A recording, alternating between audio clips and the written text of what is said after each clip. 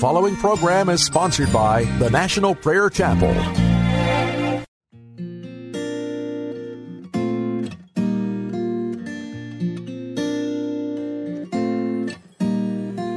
These are periled times we live in, trouble everywhere. Weary hearts will often give in to this world's despair. But high and over all, our Father knows our every care. And in His book, if you will look, you'll find His promise there. He who trusts in the Lord, mercy shall surround him. He who trusts in the Lord, mercy shall surround him. Be glad in the Lord and rejoice. You upright in heart, lift up your voice, for great is His mercy toward all who trust in the Lord.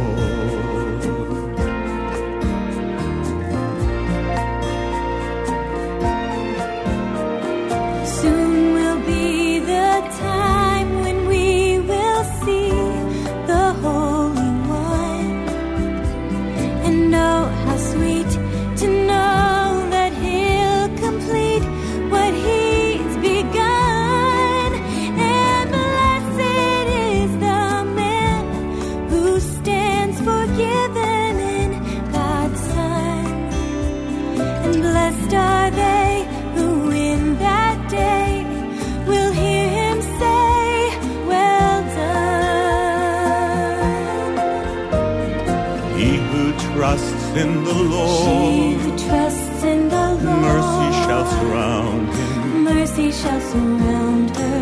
He who trusts in the Lord, She who trusts in the Lord, mercy shall surround him. mercy shall surround her. Be glad in the Lord and rejoice. Glad in the Lord and rejoice. You upright in heart, lift up your voice, for great is His mercy toward all who trust in the Lord.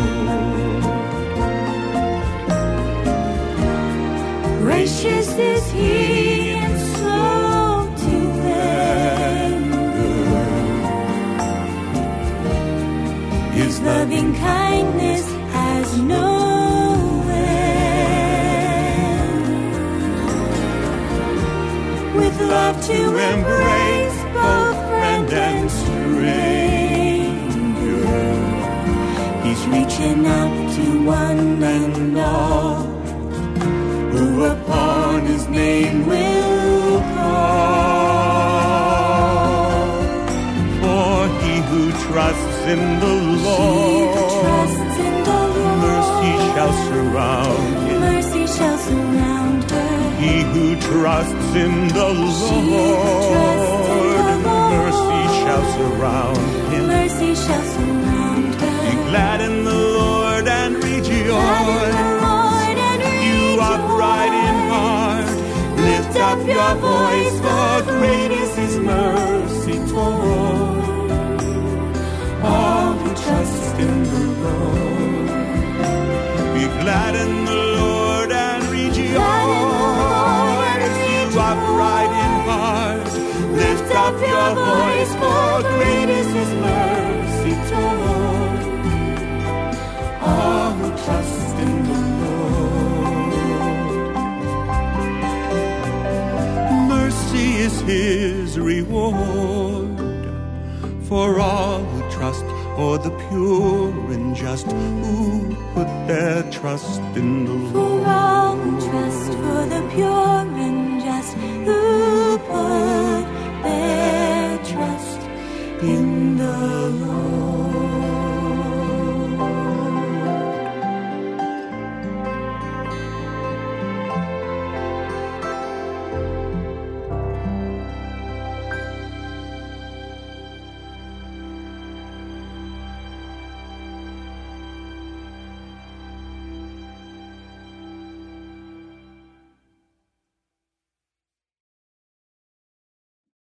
separated unto the Lord. Separated unto the Lord. Almighty God, you are the Lord of the universe. You are the King of kings, the Master. Oh Lord, we praise you today. We praise you, Jesus, Son of the Most High, for by your grace and by your mercy, we've been brought into the kingdom of light, and we glorify your name. We praise you and we thank you for what you are doing and what you have done. And oh, Jesus, we're looking forward to your coming in the clouds of glory. How, Lord, would you bless each of us as we listen to the word? Would you build faith in our hearts and confidence in our steps? Thank you, Jesus. I pray in your name. Amen. There is a hunger in the heart of God to find a people who will be set apart solely for his heart. The eyes of the Lord rove across the earth, searching for a man or a woman who will give themselves totally unto the Lord.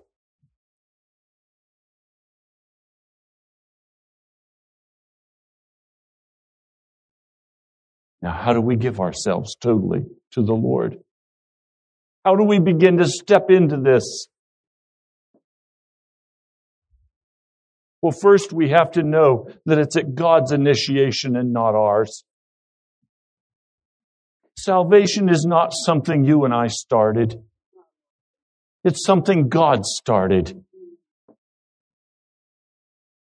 We're not saved because we try hard. We're not saved because we work hard. We're saved because Jesus Christ paid the price on Calvary's tree, and the blood of Jesus Christ then covers us, washes us, and makes us clean. So we have to know at the very beginning that salvation is a work that God has started, and it's a work that God will finish. So the salvation piece is not something that we thought up. It wasn't a carefully constructed design of man's heart. It was done before the foundation of the earth. The plans were laid from ancient times for our salvation today. And so we now are invited by the Holy Spirit to participate with God in what He planned. So if He planned it, we can't mess with it. We can't bring our abridged agenda to the Lord God of heaven and say to Him, I don't like the way you're going about this, Lord God of heaven. I think we need to make a change here. No, that's not going to work. The plan of God is very clear, and the plan of God is to save our souls. Now, it's possible as we walk in this Christian life that we can begin to think that God is against us. Nothing could be further from the truth. God is not against you. God is for you. God is not against you. God is for you. Because before the foundation of the earth was created, God decided He would be for you. He knew you before you were born. He already made a decision concerning you, and He said, I'm for you. I'm not against you. If He were against us, we would be gone. We would be dead. We would have faced judgment. For which of us has not sinned against Him? Which of us has not in every way spit in His face? Which of us has not lied and cheated? Which of us has not stolen?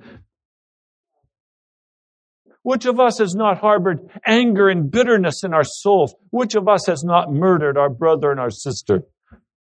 Which of us has not sinned against God? But because God made the decision that He would not be against us, but would be for us, He put into operation a plan of salvation. And it's by grace and it's by mercy. Now, I can tell by some of your expressions, you still haven't gotten it. You still think God is against you, or you think He's cheated you, or you think He hasn't done enough for you. You think He's let you hang.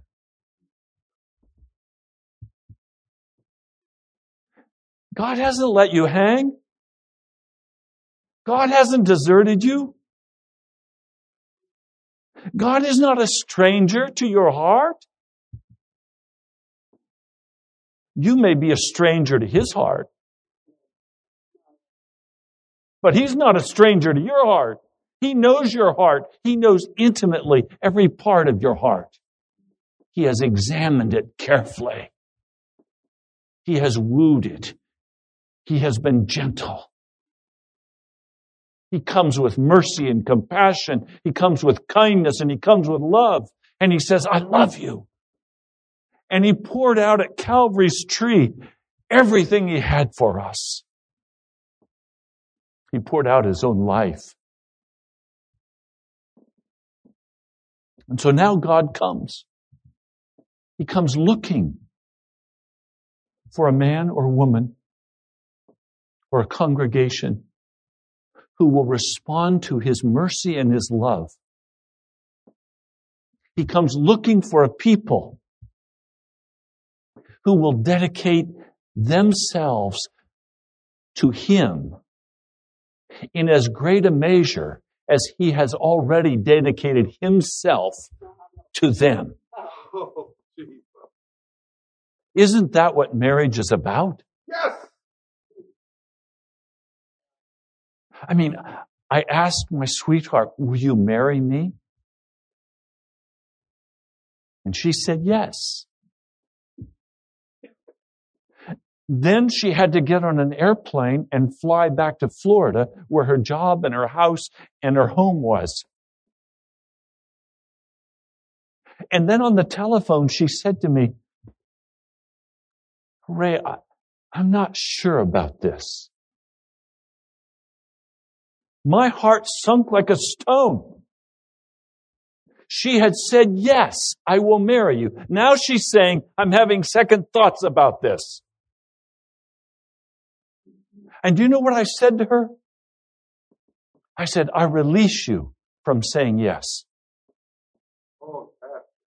You don't need to marry me. You're free. You were free before you said yes, and you're free now. She called me the next night. She called me the next night. She wanted to talk to me because she felt free with me. But what was I looking for? I was looking for her to make a decision like I had made about her. And so God says to you, you want to run? Okay. You're free to run.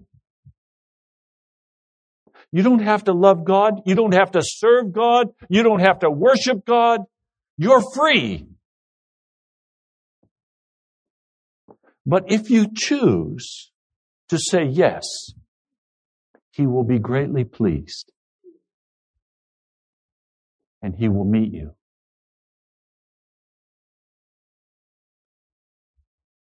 And of course, after she said, I'm not sure about this, I'm having second thoughts, the next morning in her office were a dozen of the most gorgeous red roses you can imagine. So I said to her, you're free not to marry me, but I got the roses there.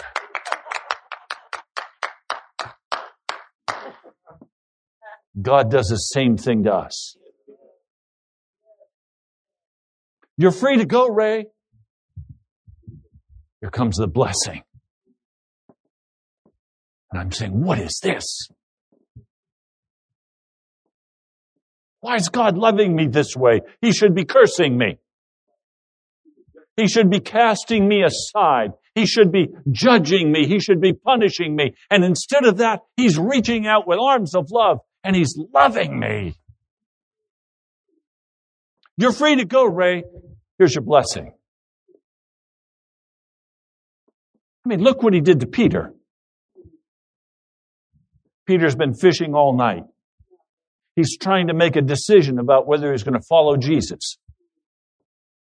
He loves his fishing because it's money. He's got a wife. He's got a family to take care of. And that's all he knows how to do. He knows how to fish. So Jesus is there in the morning and says, hey, did you catch anything? Not a thing all night. I mean, God was busy all night scaring fish away from that boat. Have you caught anything? Jesus already knew the answer. He'd sent the fish away. He's tired. Jesus says, go ahead and cast the net over on the other side. Yeah, right. Like you know about fishing? I'm the fisherman. No, cast it on the other side. Any of you ever tell God that? Yeah. So He cast the net over on the other side of the boat, and what should not have happened, filled with fish. Now He has a decision He has to make. His boats are full of fish. That is, His boats are full of money. He's got a boatload of money. And God is saying, now step away from that boatload of money, give it all to your family, and come and follow me. Be married to me. God doesn't ask us to come out of our poverty to Him. He asks us to come out of our wealth to Him. God doesn't grind us down until we're nothing and then say, okay, I'm all the choice you've got. No, He gives us all these blessings and then He says, now, who do you love? Who do you love? Jan, do you love Florida? Do you love the ocean? Do you love your job and all the prestige you have? Do you love all of that? Or are you willing to come and marry this preacher? And she said, I'll never marry a preacher. I'll never marry a preacher. I took that report back to the Lord. I said, Lord, she said she'd never marry a preacher. What are you going to do with her? She's my wife.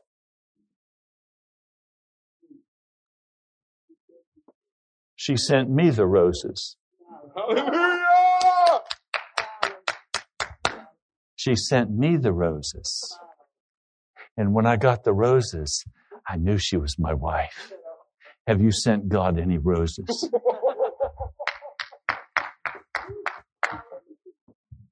Have you sent God any roses?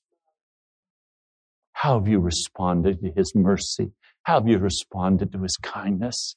What have you been willing to give to God?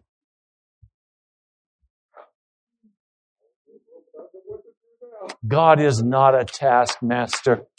God is not cruel. God is not hard-hearted. God is merciful and tender and compassionate.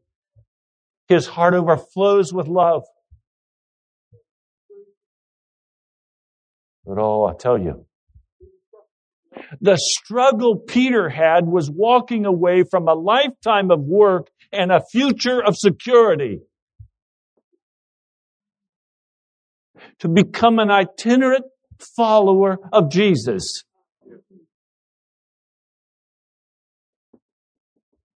If Peter had had nothing, it wouldn't have been a hard choice to follow Jesus because then he'd have something. God doesn't set it up that way. Here you've got all these possibilities before you. Now choose this day whom you will serve.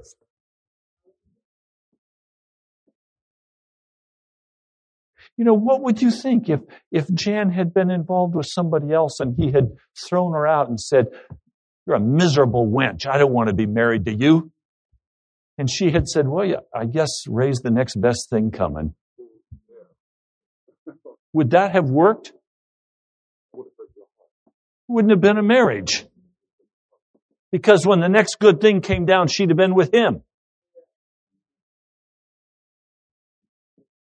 No, she had to say goodbye to all of her benefits. She had to say goodbye to all of her advantages. She had to say goodbye to her future as a career woman.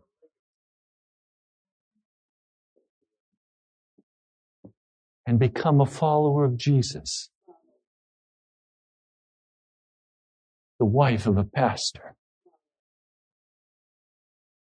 Never forget, she said to me one morning, "Ray, I don't know how to be a pastor's wife. What's a pastor's wife?"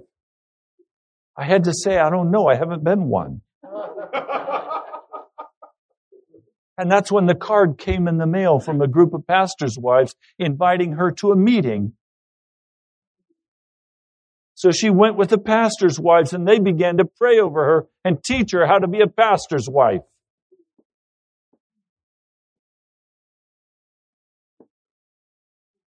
Do you see how God works? So today God is looking for a people who will decide to say yes to His proposal. The agony in saying yes to the proposal is what you have to leave behind. Those comfortable cages of sin where you have comforted yourself for so many years, you have to say goodbye to. Those social opportunities that you've always desired, you have to say goodbye to. Those careers, those jobs, those boatloads of money, you have to say goodbye to. Because when you come and follow Jesus, you become one with Him. And He becomes your sustainer. You simply carry out His direction. Now, one man, before he was born, the Lord said, "That's my man. I love that man." Now, Mom and Dad, this is how you're supposed to raise this little boy. You don't give him any wine. You don't give him any grape juice. You keep him away from everything that is of death. This is my little boy. Little boy began to grow. He began to look around and say, "Whoa, wait a minute. I think that's a pretty girl over there. She's a little Philistine girl. I think I want her. Mom and Dad, go get that Philistine girl as my wife." What was he doing?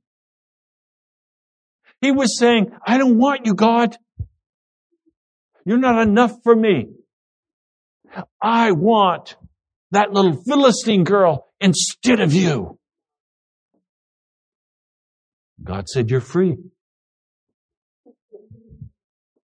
You want that little Philistine girl? You go ahead and do it." He's on the way down to her house. A lion comes out. God should have let that lion devour him. But instead, the power of God came on Samson. And with his bare hands, he kills this lion, rips him apart. God was sending him a dozen roses. But he goes ahead. He wants this woman. His playing with that woman cost that woman her life and the whole family. They all died.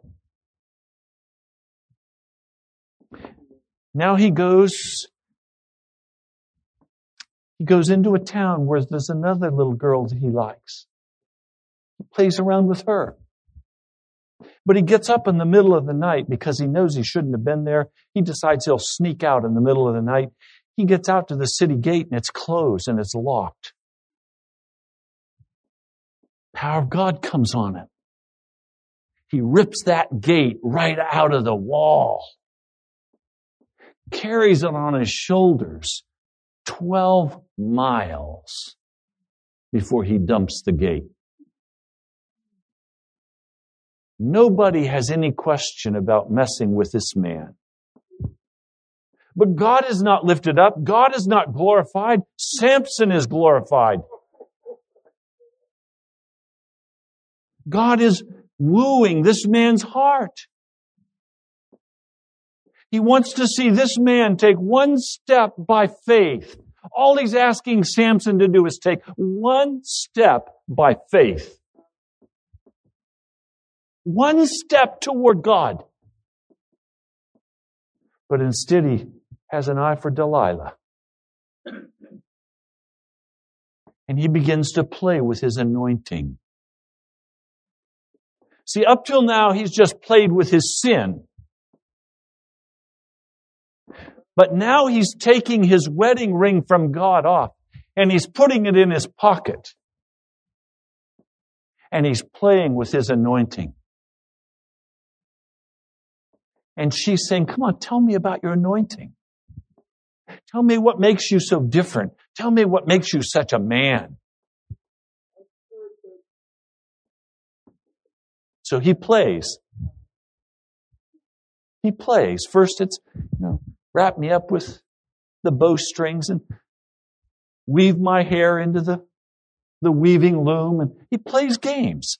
But finally he tells her his whole heart. If you cut my hair, my locks,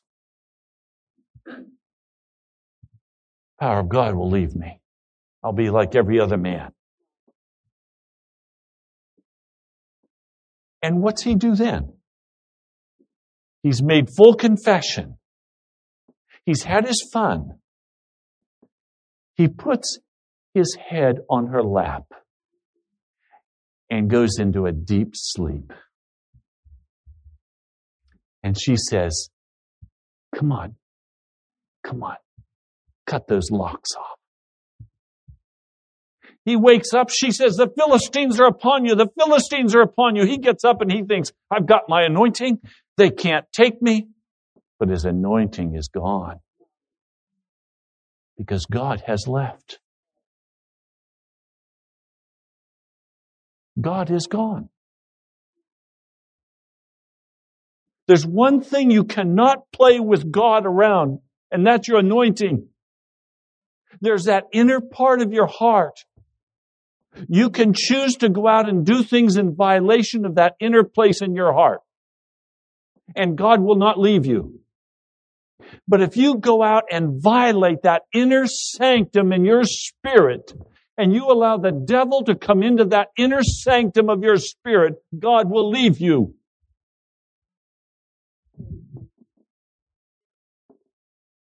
As some of you have been rebelling against God, you've been stepping over into known sin. You've been doing things that you know were against the will of God. And God, in His mercy, deals with you. My fear is that at some point you will open your heart to darkness and you will begin to mess with the anointing of God that He's already put on your life. That you will take casually. Because the world wants to know, hey, come on, tell me, what's this loyalty to Jesus? What is this about? And at some point, if you're not very careful, you'll finally say to them, now this is what the anointing of God is about. And you know what? It's not really anything. Being a Christian isn't really anything. I'm just like everybody else. Yes. The only difference between you and me is that I'm forgiven and you're not. You're beginning now to mess with the anointing of God. And if you violate that anointing of God, He will leave you. Some of you are very close to that edge where you begin to cast off and say it is nothing to be a follower of Jesus. My heart rejoiced when I heard the offertory today. The Lord prepared the way for this message.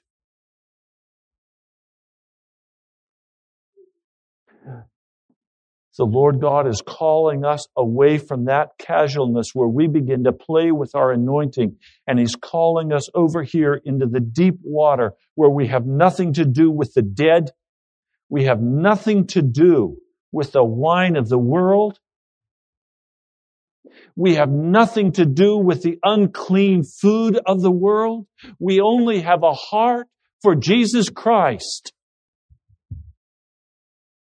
where we insist this is all we will eat, this is all we will consume. We will have the bread of heaven. We will have the broken body of Jesus. We will have the spilled blood of Jesus. This is all we will have.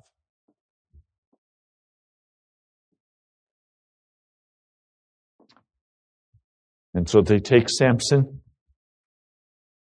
and the scriptures tell us, the book of Judges, that Samson has his eyes bored out. Bored out. The scriptures also tell us in the 16th chapter that they put bronze shackles on him and they made him work in the prison yard grinding the grain like an animal. Then there's a great celebration. They are praising their God because of Samson's defeat. And the word says in verse 25, while they were in high spirits, they shouted, "Bring out Samson to entertain us." That word entertain in the Hebrew literally means to dance for us. To dance for us. I want you to get the picture. The only way they could make Samson dance for them is with a bullwhip, playing the music and forcing him to dance, whipping him to make him dance. Some of you think that God is cruel. God is not cruel. The Philistines are cruel. They're the ones who gouge out your eyes so you no longer can see. They're the ones who use a bullwhip to make you dance to their entertainment, to grind in the prison house. We have accused God of making us grind in the prison house. It's a lie. God is merciful and kind, abounding in love, overflowing with compassion. It's the Philistines, it's the devil who would have us grinding in the prison house.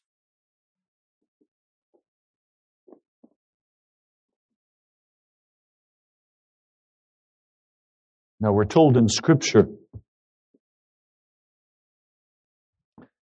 that when a man who has taken the vow before God violates that vow,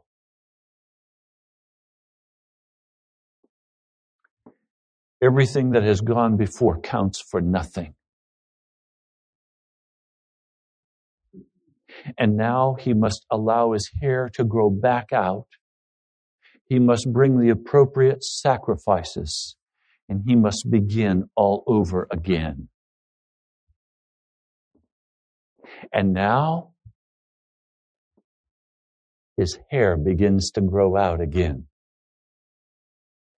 It is only the Lord God of heaven that gives a man or a woman a second chance. I want to tell you what I wanted to name this church. I did not want to name this church the National Prayer Chapel. I wanted to name this church the Church of the Second Chance. The Lord said, no, name it the National Prayer Chapel. Preach the second chance.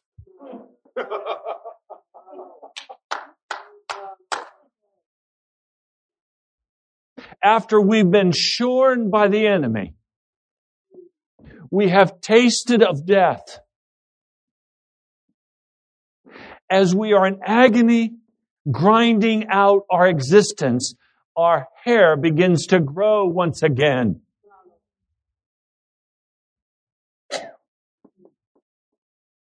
And our power in the Spirit of the living God begins to return. Some of you know you have sinned against God. You have joined the Philistines. But praise God, we serve a God of the second chance.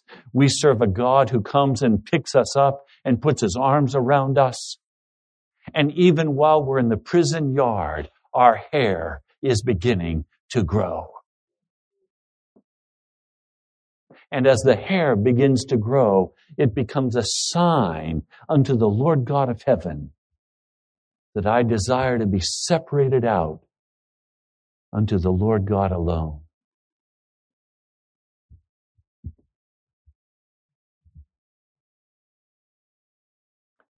After the entertainment, they stood him among the pillars. And Samson said to the servant or to the child who held his hand, put me where I can feel the pillars that support the temple so that I may lean against them. Now the temple was crowded with men and women. All the rulers of the Philistines were there. And on the roof were about 3,000 men and women watching Samson perform. Then Samson prayed to the Lord, O sovereign Lord, remember me. Literally, bring me back. Bring me back. In the Hebrew, to remember something is always spoken in the concrete, never in the abstract. In other words, this was not a conceptual bringing back that he was asking for. He was asking physically to be brought back into the covenant with God.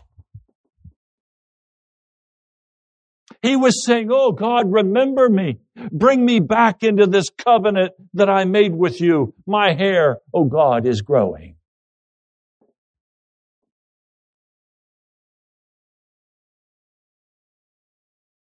Oh, sovereign Lord. Sovereign Lord. You notice he's not saying, you're one God among many gods, but I choose to worship you. No, he's not saying that. He's saying, you are the sovereign God.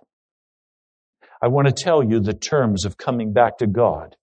They are always to recognize God as sovereign. And then there has to be the cry, remember me. Bring me back out of this sin. Bring me back out of this destruction. Bring me back out of my rebellion against you. Bring me back out of this. Bring me back into that covenant with you, O God. And, O God, please strengthen me just once more. Just one more time, O God, would you restore the anointing upon my life? Let the anointing come on me one more time. I have to stop here and just say, do some of you need to have that anointing of God come upon your life one more time? You have experienced God's anointing in the past, but you went and played with the Philistines. And the anointing of God left you. The hunger for God left you. You became satisfied with the husks, and you've been put in prison, and your life is miserable, and you're saying, oh God, remember me. Bring that anointing back upon my life one more time. I tell you, my heart cries out to God and says, oh God, I need your anointing. I need the anointing of God on my life. I don't want to play with the Philistines anymore. I'm tired of grinding in the prison. It's not God's fault I was there. It's because I was playing with a Philistine that I got there. Don't blame God for your sin. Own up to your sin. Own up to the bitterness of your own heart. Own up to the emptiness of your own path. Own up to who you are before God and say, oh God, could I have that anointing once again? And some of you have been raised by parents who were ungodly. And you grew up and you become even more ungodly. And some of you have never experienced the awesome anointing presence of the Holy Spirit wooing your heart into the heart of God, feeling absolutely secure and safe, feeling at peace and at rest, knowing that there is nothing like God. I want to bear witness today. There is no food, there is no experience on the face of this earth that has anywhere near the sweetness of Jesus Christ. There is no experience that can compare to being in the prayer closet in the presence of Almighty God and have His anointing come upon you. It consumes. It is everything. There is nothing like it. I'm willing to spend those weeks and those days and those years fighting alone in the prayer closet, waiting for my Master to come. Because when He comes, in a moment, all of the past is forgotten. Some of the loneliest hours of my life I've spent in the prayer closet. If you haven't, it's because you have not yet begun to pray. The prayer closet is the loneliest place in the world. Let me say that again. The prayer closet is the loneliest place in the world. Because in the prayer closet, God allows everything to be stripped away. There's no entertainment in the prayer closet. There are no distractions in the prayer closet. You're just there and the sky's empty. And you're beseeching God one more time. Would you remember me, sovereign Lord? Well, it takes you quite a while to decide that He's sovereign. You don't just go into the prayer closet and decide, okay, God, you're sovereign.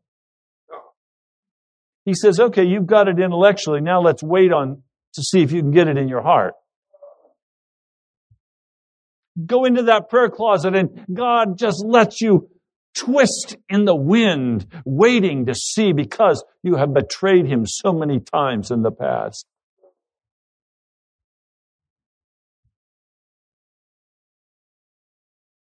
Until finally you begin to say to the Lord,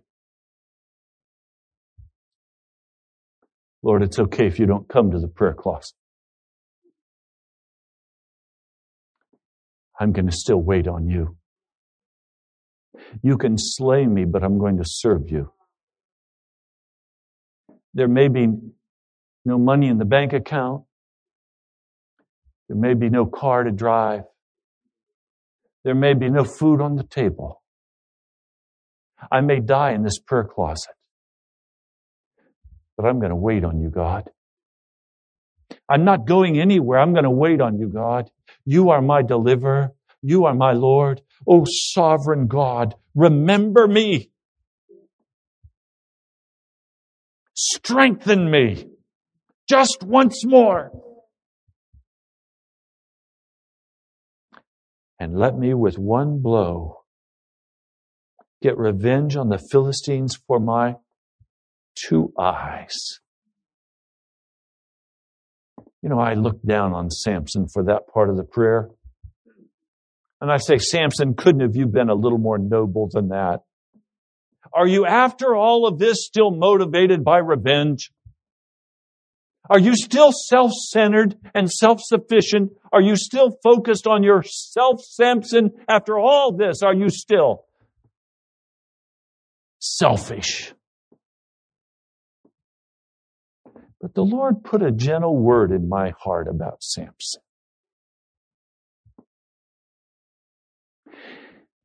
He said to me, the only way Samson knows how to express anything is in the language he's accustomed to speaking. Look at what he's doing, not at what he's saying. He's saying, I'm willing to sacrifice my life for you, Almighty God. Remember me and bring your anointing upon me that I may do what you have assigned me to do. What was his assignment? His assignment was to deliver the children of Israel from the Philistines. And he's saying, I'm willing to give my life to do that. Now God said, I'll put you in the book of Hebrews for that. He was willing to take one step of faith. The Lord Jesus said, if you have faith the size of a mustard seed, you can tell that mountain to be moved and it will be removed. Samson had a mustard seed size of faith, and he was willing to say to God, remember me, give me my anointing back one more time, and I will do what you told me to do. I will step out by faith, and even if it takes my life, I will do what you told me to do. If I die, I die. I want to tell you, God loves that kind of attitude.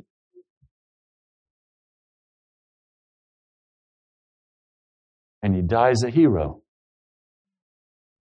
He lived the life of a reprobate. He failed at just about everything he was told to do in his life. He brought shame to the name of Jesus. He shamed the Lord God of heaven. He caused Dagon to celebrate. He caused the Philistines to praise Dagon. But at the very end, his true mettle was revealed for what it was. He said, oh God, one more time, and I will do what you've asked me to do. So you see, I'm not concerned about your past. I'm concerned about your future. I'm concerned about whether you will pray to the Lord God Almighty today and say to him, set me apart one more time and let your anointing come upon me, and I will do what you've told me to do. By the power of the blood, I will do it. So some of you today want to spend a lot of time talking about how bad you've been. The Lord's not interested. What the Lord's interested in is, what decision will you make today? Will you step into his mercy and his grace and his love? And will you say yes to him? And will you ask for the anointing of the Spirit on your life one more time so you can walk in obedience to his word?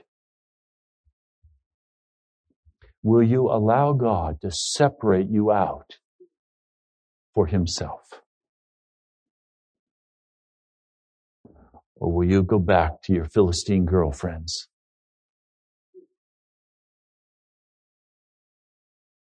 And end up in the prison yard grinding wheat? Oh God, I don't want the National Prayer Chapel to end up in a prison grinding wheat. Lord, I ask you as the sovereign Lord of heaven and earth to remember us. Lord, would you remember the National Prayer Chapel today? Lord, every person in this house I claim as a part of the family of the National Prayer Chapel. I know that you love every person in this house. You've called them. By sovereign power, you've called them. Oh, Lord, would you remember us? And would you set us apart for what you've called us to Washington to do? Thank you, Jesus. I pray in your holy name. Amen. Thank you so much for joining us today. You've been listening to Pilgrim's Progress, brought to you by the National Prayer Chapel in Woodbridge, Virginia. Write to us at the National Prayer Chapel, Post Office Box 2346, Woodbridge, Virginia 22195, or visit us online at nationalprayerchapel.com. God bless you. We love you. Who have I in heaven but you alone, oh